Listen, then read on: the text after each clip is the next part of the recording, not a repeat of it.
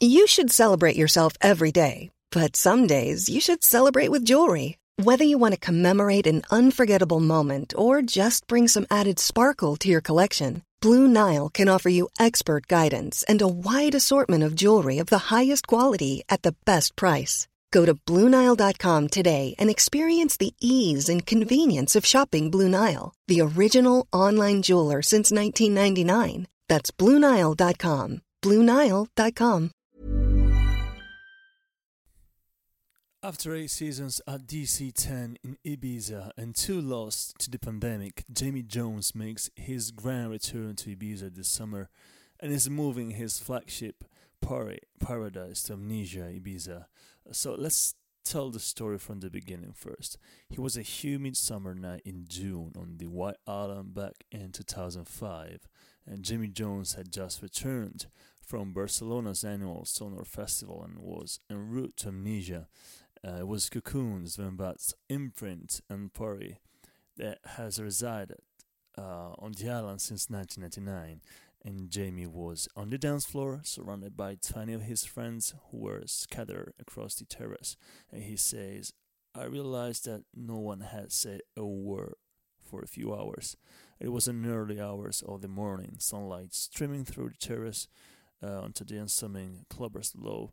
He was next to Damien Lazarus, one of his longtime friends and mentors, and they shared a moment of realization together in what they were experiencing, entranced by all these forms of house music that they'd never heard before. It gives me goosebumps and shivers thinking about it," he says. This was one of a few definitive moments that set him on a path of dedicated digging, delving into back catalogs and records from the past that will soon be waved into the music he'd been collecting at the time. Fast forward in 2022, and after an 8-year residency at DC-10, Jamie will play in that iconic booth on that exact same terrace, bringing his long-standing party Paradise to Amnesia for a 16-week season. Jamie has long been an unstoppable force of nature in the music industry. His professional story begins back in the early 2000s as a hard-grafting DJ, building a reputation on the circuit in London, moving on to headlining the world's most prestigious clubs and festivals, co-founding the globally recognized label Hot Creations, running the highly successful Party Paradise, and releasing records that defined an era. During the early mid-2000s, there was a new wave of house music emerging from London that was causing a ripple effect much further afield, and Jamie and his friends were at the helm. People strived to pigeonhole the sound. First, it was fell under deep house, then later tech house. But one thing was for certain, his releases had dance floor sensibilities with a much wider appeal. Jamie grew up in Carnarvon, a rural and aesthetically beautiful port town in Gwent, North Wales. He has a medieval castle and minimal population. The nearest city, Bangor, in a 10-mile drive. It's a trip that Jamie will do often as a teenager to frequent the one record shop in town. He says, "I was super into rave culture being a teenager in the early 90s in the UK. It was just everywhere. You'd have the pop hits on the radio like Two Unlimited, Urban Kooky, Collective, and The Prodigy. Jamie will pick up rave magazines like Eternity and Dream, enamored by the photos taken at the large-scale raves like Fantasia and Dreamscape.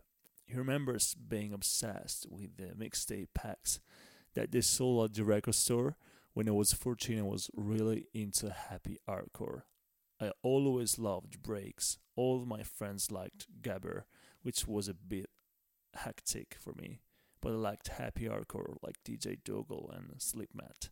You have the tap packs, share them around your friends in your village with one ear in. walking around town listening to your favorite mixtape. The funny thing is, they all kind of played the same songs, just in a different order, he said. He also says, I used to get the magazines every month and will love reading about these raves and dream of going one day. The ads in the back of these magazines led him to his first pair of decks, a basic mixer and 2 belt drive turntables, kindly bought for him by his mom for Christmas at the age of 16. I got them and I didn't know anyone else with decks at all, so I didn't have a clue. I bought 2 hardcore records and realized I don't even like this music, and then I bought a house after that. My first house record was Kim English Nightlife. Then I bought the hits like Boris Douglas, and great music and great records. All of the hits of that time are actually good songs, whether it was Gusto, Disco, Revenge, or all the ones coming out on Manifesto, and all those kinds of labels. They were good records. They stand the test of time. It was also inspired by the sounds of New York, and records by Masters at Work and other classic outs started to appear in his ever-growing collection. His belt drive turntables were set up in his bedroom, and he was determined to learn how to mix. I still didn't know what to do, Jamie admits. It sounds so silly, but back then there was no YouTube, there was no internet. I had no one to teach me, no one to show me. I just scratched my head for a few months, just buying records and not really knowing what I was doing. Jimmy listened to Pete Tong's Essential selection on BBC Radio 1 religiously, and one weekend Pete had invited Carl Cox on the show as a special guest to live on the air explain the art of a good mix. Then something clicked. I was hooked. I was running home from school every night to mix in my room on the ball drives, he says. Then I had a gig in my student union in Bangor, my first ever gig. I used to work in this sports shop in Bangor every day with this guy called Jared, and one of his friends worked in the sports and culture department of the university, and they had their annual party, and he'd heard one of my mixes on in the shop, and he was like, why don't you come and mix for us? So I went there with this massive box, 100 records, and it was super heavy. And when Jamie arrived for the gig, he found that the record decks provided were Technics. He says, I didn't even know I had belt drive turntables, and it's completely different, so different. And I was cleaning every mix. It was so bad. Luckily, my friend had come with me. He was a year older than me, and he had some numeric direct drives, and so he just took over, and he was able to mix a little bit and saved my day. Still to this day, that was my worst ever gig, he says.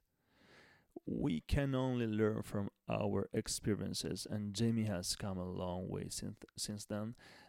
These days is naturally accustomed to playing in front of crowds of thousands, and Jamie moved to London when he was actually 18, and it was these formative years spent in the city that he still talks about. He began playing out nearly every weekend at parties like Dig Your Own Rave, the now defunct T-Bar in Shoreditch, East London. Other parties he was associated with, such as Public Hall, a party run by music lovers for music lovers who like to party in intimate surroundings. We're known for throwing events unassuming Shoreditch venues, former Strip Point Metropolis, and most famously Public Life, which was once a public toilet in Planning for your next trip? Elevate your travel style with Quince. Quince has all the jet-setting essentials you'll want for your next getaway, like European linen, premium luggage options, buttery soft Italian leather bags, and so much more. And is all priced at 50 to 80% less than similar brands. Plus, Quince only works with factories that use safe and ethical manufacturing practices. Pack your bags with high-quality essentials you'll be wearing for vacations to come with Quince. Go to quince.com/pack for free shipping and 365-day returns.